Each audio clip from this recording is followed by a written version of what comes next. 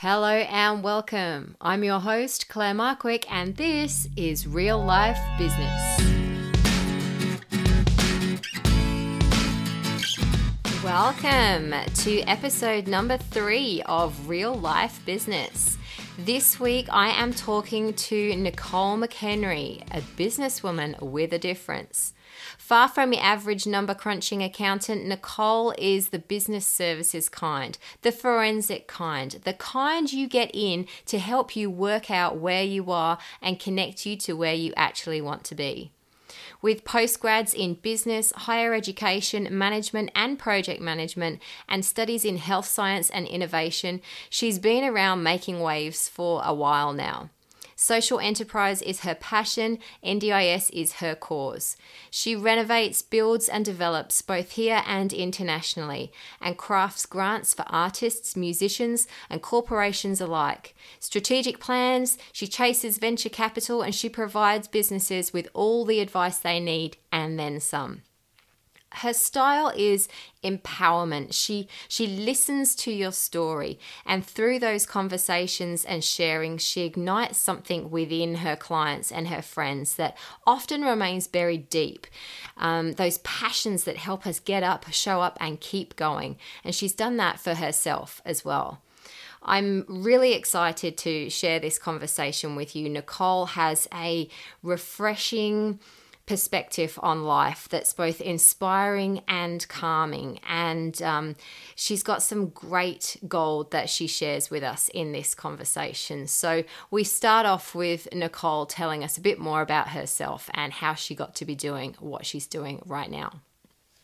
Life is a bit of a continuum. So what I'm currently doing, in the place I've really found for myself at the moment, is I work for the Business Enterprise Centre. And what that is, it's government funded. Why it fits for me is because I do the accounting work that I do the business work that I do. I suppose and social enterprise is my kind of side hustle, but it always has a thread through everything. Yeah. The thing that I really do is work out how I can work with people and help them get to where they want to go. And the accounting side of my experience is because they get stuck in it. They get stuck in the stuff that I'm good at. Yeah. Yes, I'm an accountant, but I'm probably, not the boring kind, I like to think. But more than anything, it's given me a lot of experience of different industries along the way. So I suppose I always say, people, what do you do? I say, I solve problems. So I've just got an uncanny knack of working out how, what's gone on, how people work and how things have happened. Yeah. And that's where the accounting boring stuff is most valuable. So it's actually using what is kind of a structured everyday thing to help people get to where they want to go. So what this gives me the opportunity to do is work with businesses and work with people to get their dreams, into reality, or get them unstuck. And the government funds those things because it's all about, building economic growth and that sort of thing. So it allows me to help people without them having to say, oh, but I can't afford your fees, Nicole. Yes. So it's wonderful. But it also means that people are far more open about what they really want. And I think that's what's come out of the last year. People have realised that it's okay. I think they've had a lot of time to think about it too. Yeah, I think you're right. It's actually okay to say, you know what, this is what I'd really like to do. So it gives me that opportunity. Gives me the opportunity to work with people where they're at and say, have you thought about this? Without them having to say, oh, yeah, but we can't do that. I think this year has been, whilst there's been so many challenges and there's been so many businesses really adversely affected, like you say, it has given people the time to actually just stop and check in and say, well, what is it that I want to be doing? Is what I've been busy with, what I'm now not allowed to do anymore, for example, is that what I want to continue to do? Or is this my opportunity to stop, reset, pivot, and go again? You would have seen a lot of that, I would imagine. Yeah, and there's, I think middle of last year, there was a lot of people that felt quite broken. And I think it's actually been a really good stepping stone for them to realise that how robust they actually are. So that what's come out of it, like, one of the sayings that I really love is you weren't born to pay bills and die. But, you have to survive. You do. But people's non-negotiables, I think, have changed. Like people's decisions as to what's important to them has changed, or that it's just reiterated that's what they thought was important. Yeah. So I sat with a group of artists last night working through grant writing for them to get their craft and get their, to get their art back on track. It's that reboot which re-engages them in the community.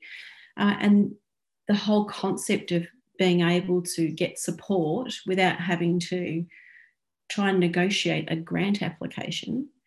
They're just sitting there saying, where have you been? Where have you been my whole life? Yeah. And it's as much about saying, okay, let's look at the skills that I have and my quirky background between arts and everything else. It gives me a language that allows me to help them see what's possible. Yeah. And the excitement is wonderful. I think people are, and that's probably, the whole gives me joy thing. That's what gives me joy. I can totally relate to that. I think, myself coming from an accounting background as well, in public practice, I felt like I was this machine, this transactional machine, just churning out BAS after BAS, and then tax return, financial statements, BAS, tax return, financial statements. And I felt like I was just on this, like, let's say, transactional machine that I couldn't jump off of. And yes. And then I kind of moved into commercial finance and thought, oh, this is going to be a bit more exciting. But then it's like, transaction, month-end reporting, transaction, month-end reporting, quarterly forecasting, annual budget. It's the same cycle. And so to break free of that and be able to help businesses, like you say, in a way that you can see that energy and that like engagement and excitement for what they do come back, that really gives us the energy, enthusiasm and excitement in what we do as well, doesn't it? I mean, I'm speaking for you as well now. I'm trusting, you're nodding, so I'm trusting you agree. I totally agree. And I think that obviously you're younger than me. People say, oh, what did you do in your 20s? Like, I was really lucky. My background was cutting edge tax planning. I thought that was normal, big fun stuff. Yeah. But the thing, and doing things a little differently. So I was really lucky that was what I kind of cut my teeth on. But there's no way I was in the circles or had the experience or saw it play out when I actually had that knowledge. So I had lots of different experience in different industries along the way, and just, with different people and, personal, professional, collaborative, networking, study. It's only now that I really feel like I can pull out of a really lovely, rich bag of experiences and say, oh, I think we can do this. What do you think? How does that sound?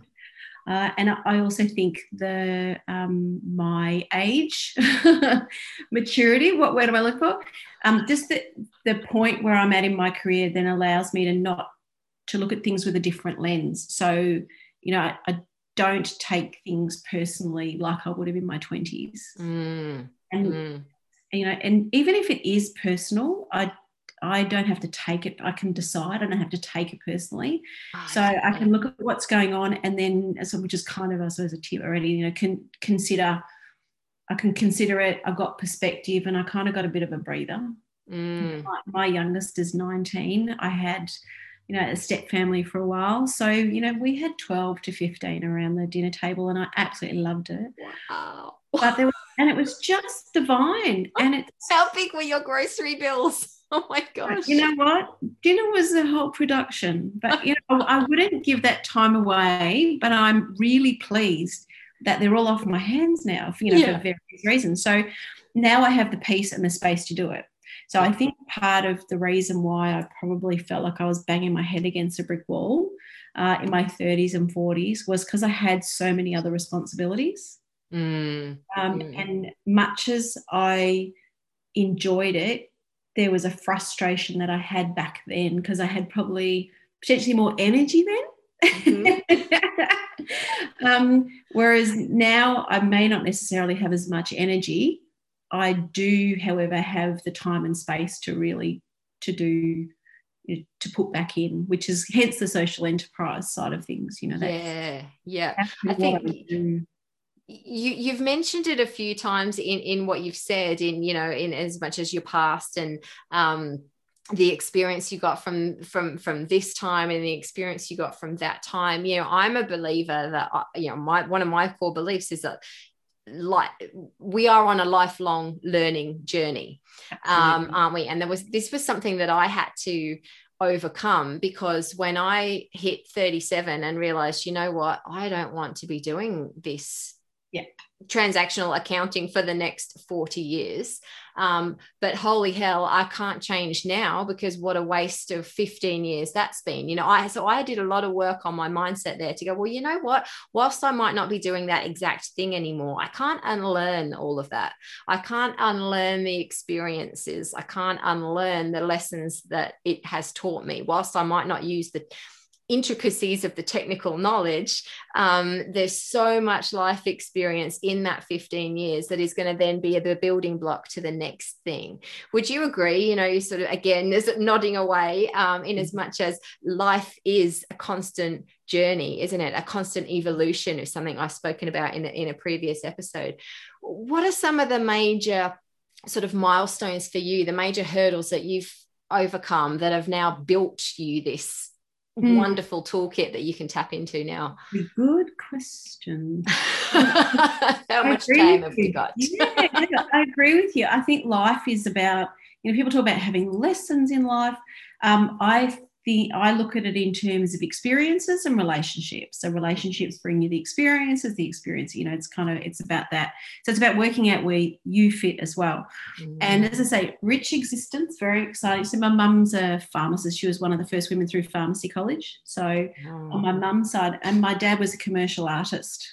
Wow. So he built mover floats. He used to dress windows, and he was a sculptor and an artist.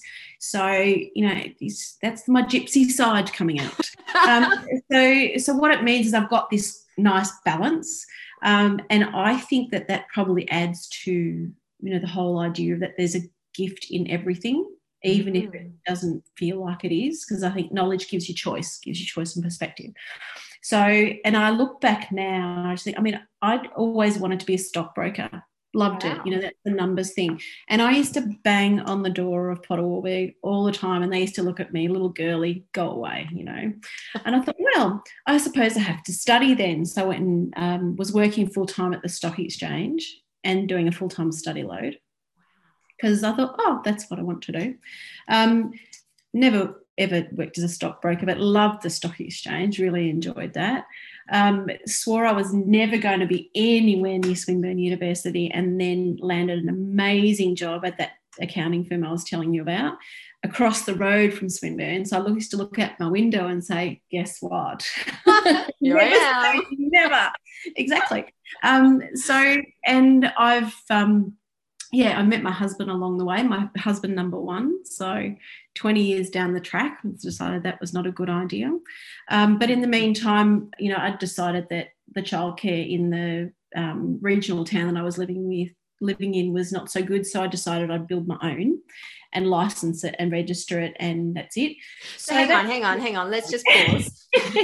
Let's just make sure everyone's just caught up on what you've just said. You were working the stock exchange, studying to work in the stock exchange. My accounting degree. Yeah. Yeah. Okay. Then got a job in an accounting firm, like you were talking about before, and then realized that. So then got married, had kids, but realized, well, hang on, the childcare isn't the greatest here. So instead of, I don't know, bitching or complaining or carrying on or using that as a reason not to move forward, you're like, hang on, well, why don't I do something about that? Why don't I build my own childcare centre? That's what you said, right? I found a 14 square hardy plank house and designed a building and built a 120 place childcare centre. That's incredible. So the childcare was side of everything else. And it's funny because being a country town, everyone hated me, but they never in their wildest dreams imagined it would be just me. So they figured that I had a bunch of international clients. So they they were rude, but they left me alone because they didn't know who was behind it. Right. So yeah, it was kind of amusing. So yeah, the things you do. But I just figure that's probably that'll be my parents' upbringing, and it's the idea that if you're going to give it a go, give it a go. Because really, what's the worst that can happen? You have to sell your house, and you have to go get a job doing something else. Yeah. If that's really the worst there is, that's about as bad. That's not really that bad. Plenty of people don't even get that opportunity. I think I think that sounds such a simple thing that you've just said, and the words are very simple words. What's the worst that can happen, and it's not so bad. But like the mindset to actually believe that is like that. It takes a lot to actually believe it, doesn't it? It's very easy to say the words, but to actually sit back and go, well, you know what? The worst that's going to happen is that I'm going to run out of money. I have to sell my house and I have to get a job. But I can deal with that. And then you push on regardless. That's awesome. And that's it. Thank you. That's an attribute to be my big European family, my parents. But also, I think along the way, I just had this ridiculous sense of confidence that wasn't knocked out of me as a kid. And the numbers thing, it made sense because I figure I can always fall back on something. And that's probably the key. Yeah. Education, access to education gives people opportunities, which is why whatever I do has got some sort of thread back to access and education, because if you can give people access to education, then they have opportunity. What they do with it is up to them. Correct. And I always had drummed into me since I was, old enough to remember, education, get an education, and then you can do what you want. And it's so true. It's so true. And because I knew that I'd done the study and I worked really hard, like it did nearly take me out doing it, but it gave me choice, and it still gives me choice to this day. It gives me a balance of credibility, but also a balance of understanding. So, I've got the qualification. I've got about 7 of them now. And I'm doing a Bachelor of Health Science at the moment. You talked before about, what am I going to do at 37? Am I chucking all this away? And you're not. I've gone back a couple of years ago to do a Bachelor of Health Science in Nutrition and Naturopathy, which is not accounting related at all.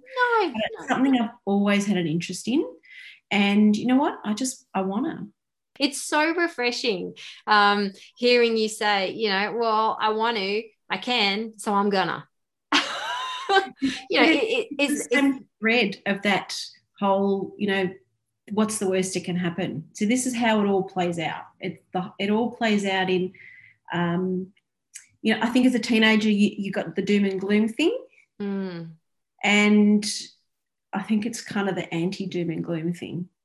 And you're right, it's mindset. I've got this uncanny ability to just figure there's always a way.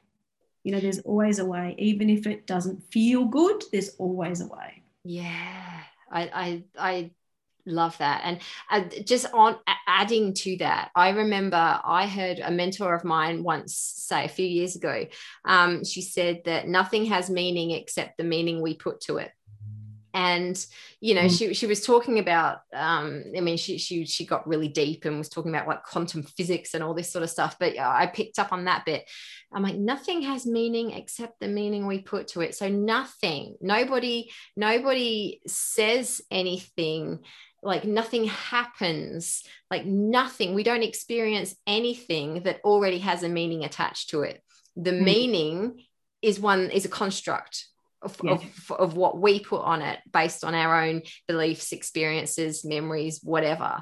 And when that sunk in, I was like, holy shit, that has the power to change people's lives. It certainly felt like I had the power to change my life now, because it, like you said before, like even if someone says something personal and it might be, someone might look at it and go, geez, that was a personal attack.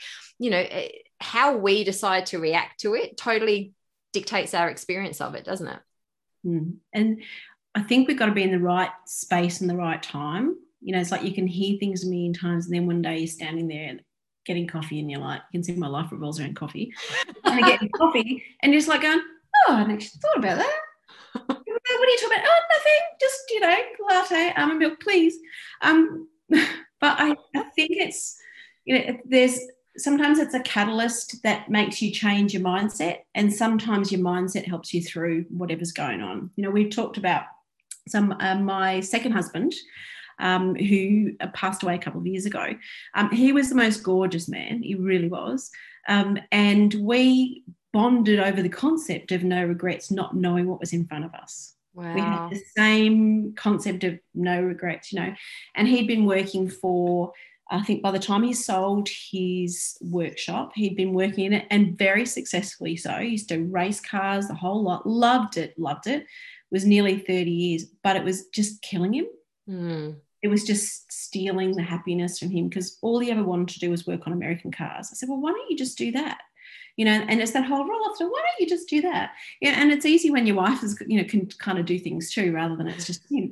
So, and it took him about 6 months to even entertain the concept, because he was old school in terms of provider, structure. This is a business that I've had with my family. What are people going to anticipate on it? They're going to think I'm nuts. This is the position I've built. So I just didn't entertain that. God love him. And he said, well, what if we can't pay the bills? I said, well, we just sell stuff. What if we can't pay? I said, we just sell stuff. I said, what would you rather do? And at this stage, we had no clue what was coming. He was the most, strong, kind of vibrant personality, larger than life, healthy as a horse. Kind of used to laugh about it. And, it's just funny how it works. Yeah. And honestly, so against everyone saying, oh, my goodness, because they had this expectation of what he was, and this crazy wife that he'd married who was encouraging him to buy American cars and walk away from this persona. Stability. Exactly. And surprise, surprise, he was embraced by the whole fraternity and is, very well known for it. But what it meant is that he had 3 years doing exactly what he wanted to do. How awesome is that? Yeah. And the, the race car, you got to sell the race car. And I just turned around one day and said, the day he says he doesn't enjoy racing is the day we sell it. Because I kind of got sick of hearing and watching it going on. And I get it, because not everyone has the same mindset. But imagine if you had sold the race car and didn't race. Imagine if you hadn't gone and done what he wanted to do. So that mindset that I have supported his dreams. And when I look at what my kids are doing, they just don't think there's anything they can't do. They just know that maybe it's not now. So, and they'll learn through maturity as to what's realistic or not. But if I could, if I've equipped them, armed them with that concept, then I've done my job. Oh, I love that. I think again, another, I'm a big one for quotes, and they really, really, some of them just forget in one ear out the other, but others of them really stick with me. And that it's not really a quote, it's more just a way of talking about something. I was instead of saying, oh, I can't do that, it's I can't do that yet. And just sticking that yet on the end again just completely changes the meaning to it, as in, okay, maybe to go off and work the stock exchange, I need to have a degree in accounting and finance, or maybe to go and open a childcare centre, I need to get licensed and regulated and stuff like that. So it's, it's I can't just do it right now, but I can do it once I put all the steps into place. And it's again such a simple tweak, isn't it? But it just opens up so much opportunity. And I think, we say there's so many people that just don't have the luxury of a tomorrow. And it's a great saying, and it's true, but it's so much bigger than that. Because if you're not living your today, there's no point, which sounds like an awful statement to make, but if you're not living your today, like there's no guarantee of 3 o'clock, if you're not living your today, then why not? Why not? And you've got it's a way of thinking, it's a headspace, and it'll either come from the catalyst of something that happens to you or happens to anyone around you to kind of kick you in the guts a little bit, which is the harder way of doing it. And that's what I think, there's a catalyst for change with a lot of people, and you hear people's amazing stories and you're like, oh my goodness. But yeah, you can kind of change now, make the change now, or just don't feel like you have to, like enjoy what you're doing now. It's so, because you've clearly, your how I articulate this, your journey to getting to that stage has come from experiencing loss and grief and those big things, like you say, those big catalysts that almost force you. Well, again, they don't force you, because it again is a choice. You can live at the effect of the things that have happened to us, or you can use them as a catalyst to propel us forward, can't we? Again, everything's a choice. So you have experienced those catalytic, is that a word? Events. Yeah, absolutely they are. Yeah. What advice would you give to someone who is sitting here thinking, well,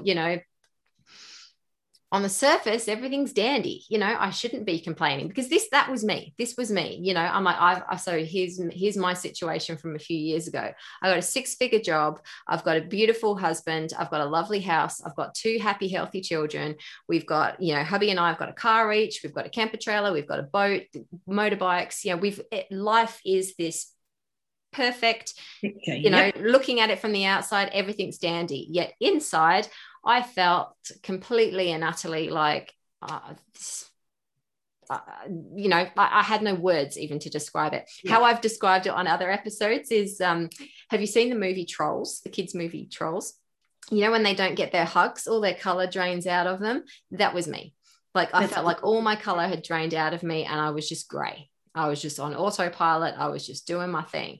So I know what I did, but I want to hear what advice you would give to someone who's sitting here listening to this podcast in that state right now.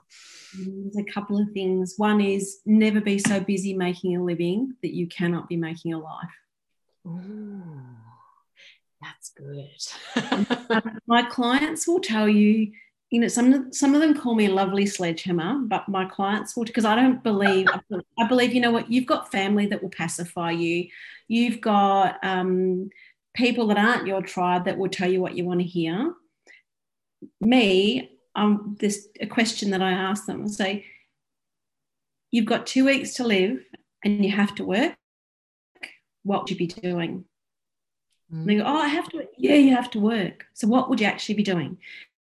It doesn't mean you chuck your job in tomorrow and change it. It means you start to look at what can you incorporate what you like about what you think that other job is in what you're doing. Can you make a change so that you don't actually have to kind of throw the baby out with the bathwater? Mm-hmm. Or maybe think about what it is that floats your boat.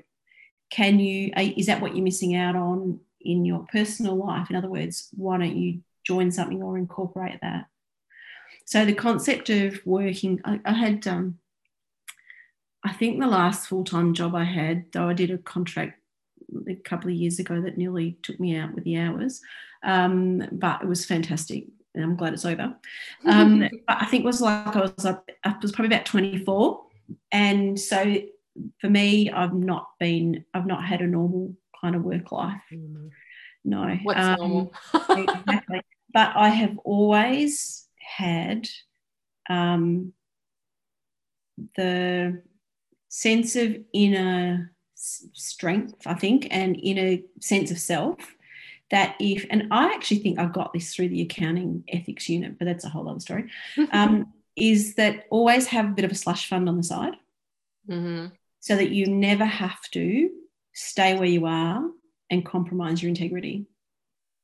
And I would say, so if you think about all those things we've talked about, like if it's not right for you, walk away. What's the worst you have to do? You just sell stuff. It's got certainly got that same thread through it. Yeah, it's having that rainy day fund, as I like to call it. I sort of we a typical slush fund. Yeah. Have your slush fund, she says. His shoe fund. Oh dear. Oh, I love it. I love it. It's so as I said before, it's so refreshing to hear this way of looking at things. And I think this is something that a bit of the journey that I've come on. And again, I feel apologies if it sounds like a broken record, in as much as I realized that I put in that gray space, I put a lot of emphasis on the fact that, yes, we had a lovely house, but it wasn't the house on acreage that we wanted. And so when we had that, then I'd feel better. Yes, I had a good 6-figure job, but it wasn't exactly what I wanted to be doing. So when I had that step up, and when I was doing this, then I'd be happy. When that boss retires and that person becomes my boss, then I'll be happy. And I was putting my future happiness onto so many external things without having any comprehension of the fact that none of that was ever going to make me happy. And we would buy that house, or I'd upgrade my car, or we'd go on that holiday, and I'd still feel grey. And that's the dangerous spiral to be on, isn't it? I think we are brought up to put up with and to be respectful and to, try and find balance in all that. And I think the key is to look at the things that you can control and look at the things that you can't control. Because, much as I've got this lovely upbringing with all sorts of things going on, Mum was very authoritarian. And no was something I heard a lot. And she was like that because Dad was totally the opposite. Extremes of anything are not a good thing. Yeah. So in my head, it's always no. And that's why I think I probably started to spread my wings early and go, well, why? You start to question. Mm-hmm. But the other thing, which probably leads on from that, is the concept of some things that you're connected to by DNA and sometimes some things you're not. That helped me that was the last piece in the puzzle in terms of my first marriage, and also, family with my step family and everything that goes on after all of that. Work, it's the same concept. Nicole, you are not connected to that by DNA, you're connected to it by experience. The ones you connect to by DNA, they're your DNA. The rest of you come together, you have a connection, and then you go, and the connection is done. Yeah. Whereas when it comes to my kids, when it comes to my family, my DNA, that's who we are. And that's a different connection. So it's that saying, what controls you? What do you have control of? And then you've got a potential iota of hope at identifying how you manage it. Absolutely. And I'm not putting words in your mouth, but just clarifying what you just said there, in as much as I'm the believer in that when we surround ourselves with the right people, we can feel we've got the support to do anything. And just because we're connected to someone by DNA, if we've got someone in our family unit that's dragging us down or pulling us down, or is always the naysayer, or is always the one, I'm physically pulling down as I'm talking. If we've got someone that's draining that energy just because we're connected to them by DNA, they're our auntie, our uncle, our cousin, our sister, our whatever, doesn't mean that we can't distance ourselves from them. We can't suddenly say, hey, you're not my sister anymore, or whatever. But at the same time, we can choose to not engage in certain conversations with that person, for example. Can't we? Like we have the choice, like you said previously, we have the choice in everything, don't we? Absolutely. I come from a huge European family, and we don't all get along.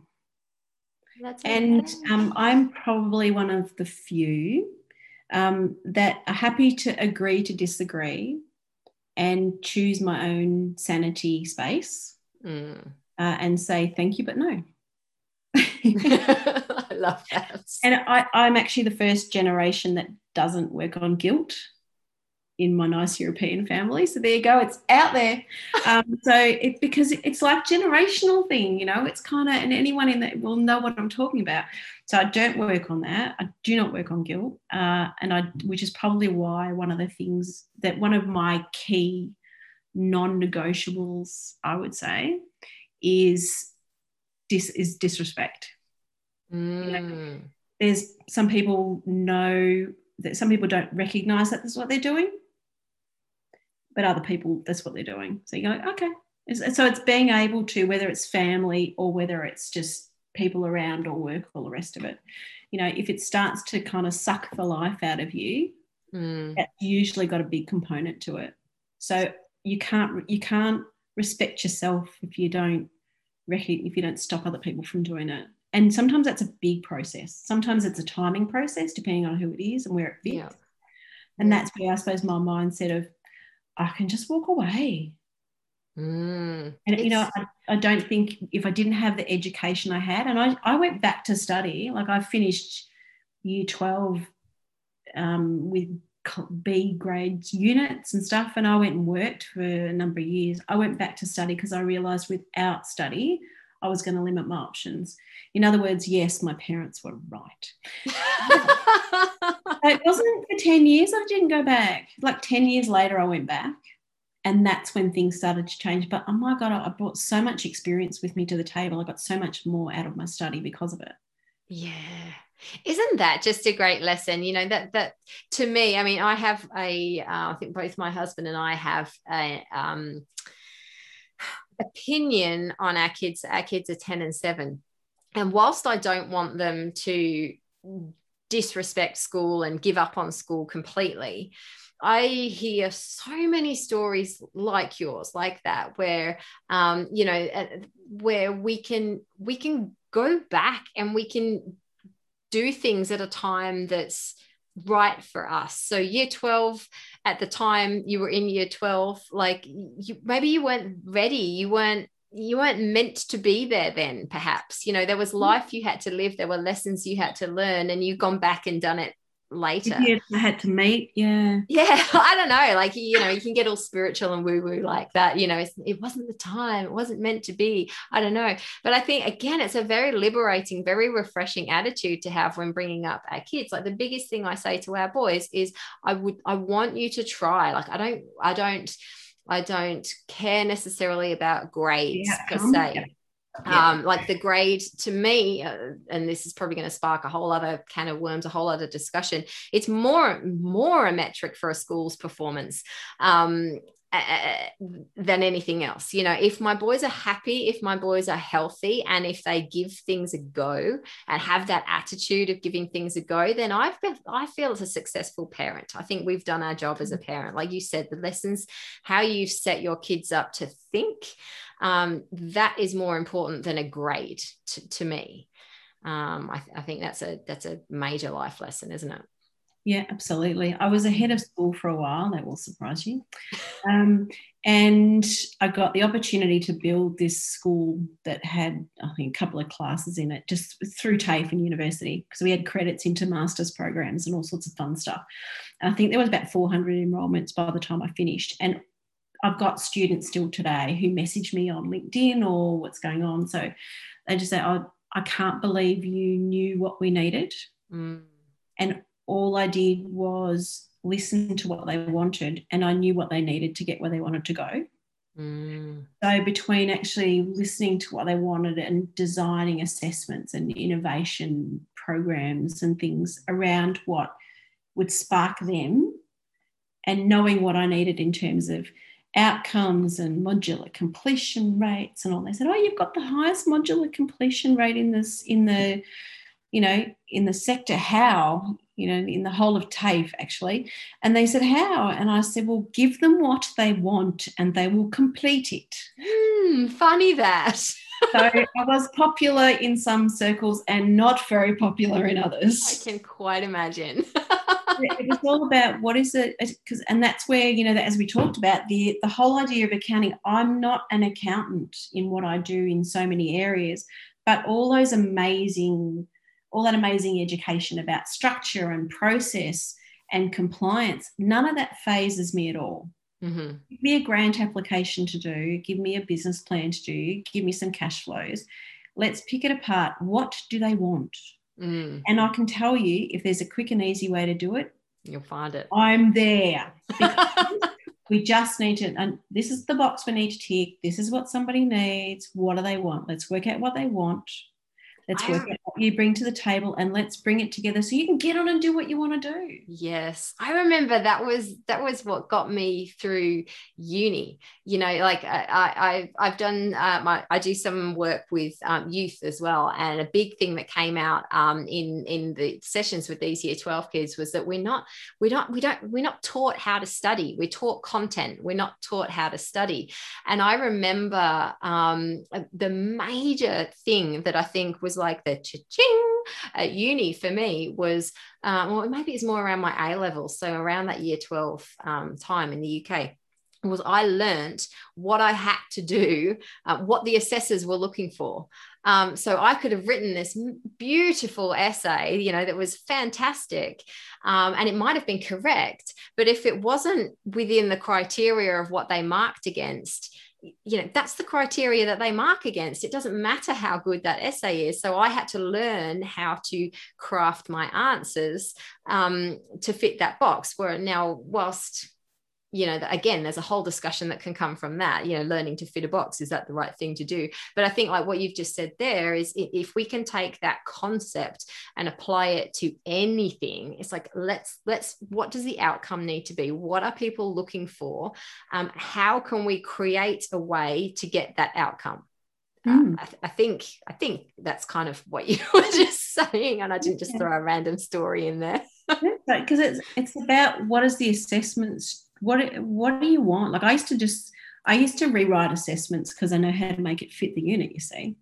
And so I used to rewrite them in discussion with the students about what project. So I knew what they needed to cover. If it was something that they were actually working on doing, like, why reinvent the wheel? You know, that's innovation is about not reinventing the wheel. It's about working out how to make the wheel work for you. You know, it's about what value add can we do? We don't need to reinvent it. There is already a wheel. Yes, we already have a wheel. Exactly. So the projects and the fun stuff that we did, and, you know, I'll be honest, it made things far more fun for me when I was working at stupid o'clock. I bet. Yeah. So it was satisfying for me, and it was it got the runs on the board, so that I got to I said, oh, well, there you go, see, it's profitable, so almost get out of my way now, let me build. Leave me be. Exactly. And as long as you get the numbers, as long as you tick the box, as long as the criteria is met, if I can make that work, then the rest of the stuff is your oyster. You know, the rest of the stuff is, let's do it. As long as they're getting what they want, what floats your boat, what ticks them. They're all going, how do you do that? I go, I just know what we need to give them. So the learning happens organically anyway. Yeah, it's awesome. It sounds like through the stories you've shared, you've hit I don't know if roadblocks is the right word, but challenges, professionally, personally, emotionally, along the way. Like, that is life, isn't it? This roller coaster of up and downs. What is the thing that keeps you going? What is your like internal energy drive that keeps you going through thick and thin? I think, and it kind of comes back to, I have this life to live, and not everyone gets the opportunities that I've got. I've either got them, I've made them, whatever it is. Like, breathe, enjoy. You know, if I'm gone tomorrow, I'm gone tomorrow. I ain't going anywhere, I can tell you that. It's like, why? If not, what do I say the other way? If not now, then when? And, you know, the last year is probably, I do some mentoring with some women in business here. And one of them, which is kind of part of me giving back, you know, what's the thing that I wish someone had shared with me? And it allows me to be that unreasonable friend that says, well, yeah, is that what you really want? What does that look like? You know, and they don't have to like me, which is, you know, and it's not that we're adversarial, but, if I can share the things that made me think a little bit deeper or a little bit differently, then that's what I'm there for. I'm not that I'm there to kind of help them find the best in themselves, even if it's not what I'm saying. It's just something in the way it's said. So I think the last year, like there's been times over the years where I have not opened the mail for 4 months because I can't bring myself to do it. It was just that one extra thing I couldn't do it. So, what you see as vibrant here, it's not always been like that, but I just keep putting one foot in front of the other. And there are days when putting one foot in front of the other was not so easy. It's easy when I have the kids because that allowed me to just say, all right, Nicole, you just need to just get through today. Do it for them. Yeah. Need to get through today. Just need to do this. And it's about picking things apart and just taking one step and making that an achievement and one step. So I've kind of been through that. And I think the battle scars, I've always been quite open about things, but the battle scars are also part of what gives me a foundation. Absolutely. That's and awesome. I would say the key thing of the last probably year and a half is I was quite happy to I always say, look, I didn't need a government directive to tell me to keep away from people. But that's actually not really healthy. So I kind of enjoyed it for a while. But then it was like, all right, Nicole, enough.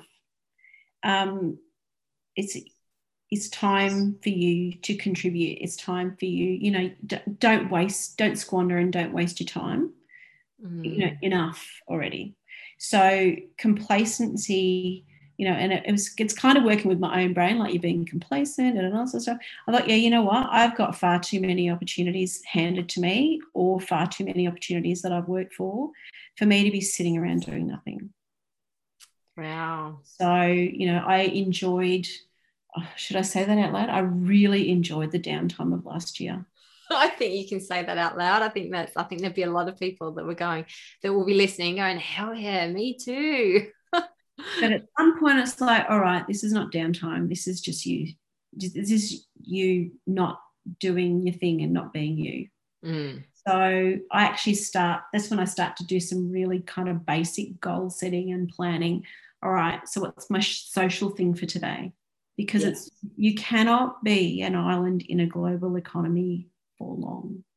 Yes. It's nice to come in and recharge and refresh and regroup if that's what we need. And I talk about that a lot, there's a lot of people that I work with that are like, just go all the time. It's like when I remember, like a car runs out of fuel and you can't just keep pushing the accelerator pedal. You've got to go fill your car up with fuel. You've got to stop. So we need that to some extent, don't we? But it's when we sit there for too long, when that becomes the norm, and like you say, that spark is gone, that energy's gone, that color has gone, and we're not doing that thing that we get our passion and our energy and our drive from anymore. That's when we need to pull ourselves up, isn't it? Or have help from someone to pull us up. What I think though is you kind of lose your motivation. And when you lose your motivation, it's really easy to, that's why I use the word complacent, though it's probably possibly not. I've been trying to work out the exact word for it. Last year made it really easy for us to, we were very careful to have coffee catch-ups. Like I've been using Zoom forever. So, coffee catch-ups on Zoom, phones, things like that. Now that everyone's kind of getting back into it, it's really easy to let those things go. And that's where I decided, right, what are the things that I miss? It's that companionship, it's those deep conversations, it's that intimacy and connection. So I put in the diary in my goals social.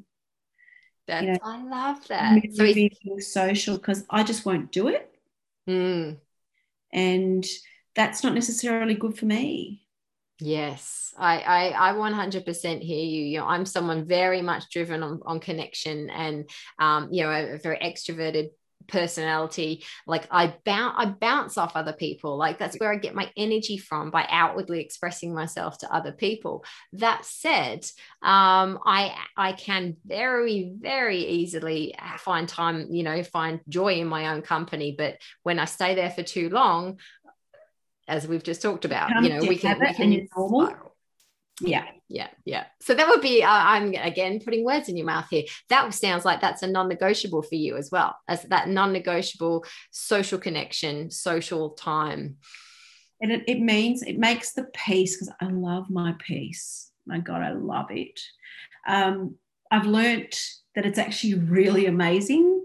It's not because I'm, the old days of like the Tassie Devil. That's kind of habit, and that's not who I am. I can be. I can fire up and do that. Contracts come and I'll just work like a Trojan for 3 months. Yeah. But I won't work like I did at the expense of. Yeah. So what it means is it allows me to value my peace and enjoy it more. Yeah. And not look at it as kind of downtime. I love it. I could just continue this conversation forevermore. I think it's fantastic. So your energy, that I've said it many times, it's so refreshing. It's so enlightening. And I trust that everyone listening has got heaps out of this. If people want to connect with you, find you, talk to you, how can they find you? We'll put all the links in the show notes as well, but how can people find you? I've had LinkedIn forever. And that's, I think I worked out, it was like when it first started. Wow.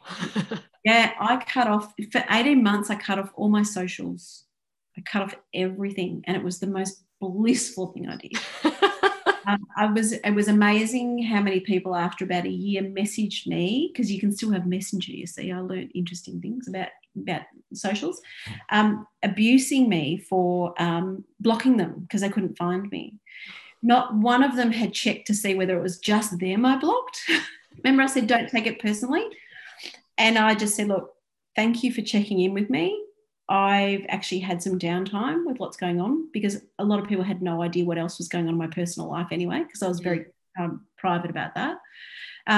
It's just interesting. So, yeah, I've and website, I'll send you the link. You'll recognise it. It just says, Nicole, I solve problems. That's me. I love it.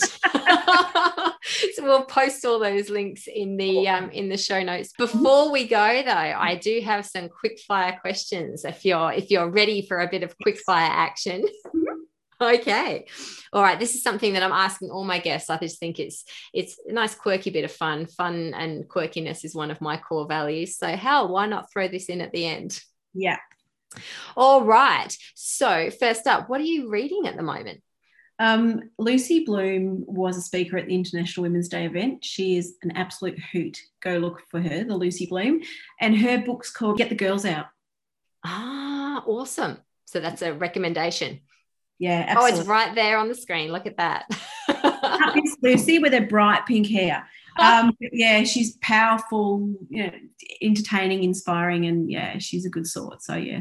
Love it. Signed the book for me, so I've just about finished it. Fabulous. Awesome. What is your favorite song of all time and why? Oh, there's so many. Right now, I've been listening to Iris. It's just, I've always found it really hard to be me and to let people know who I am. I know the song you mean now. I'm starting to sing it in my head. Yep. Love it. Yeah, and it's a gorgeous song. So, but I walked down the aisle to Van Halen, so it's a song thing for me. Oh, music. Oh, again, a whole other conversation. Music is super powerful. Yeah. We've done a few of these through this conversation, but what's a quote that's changed your life?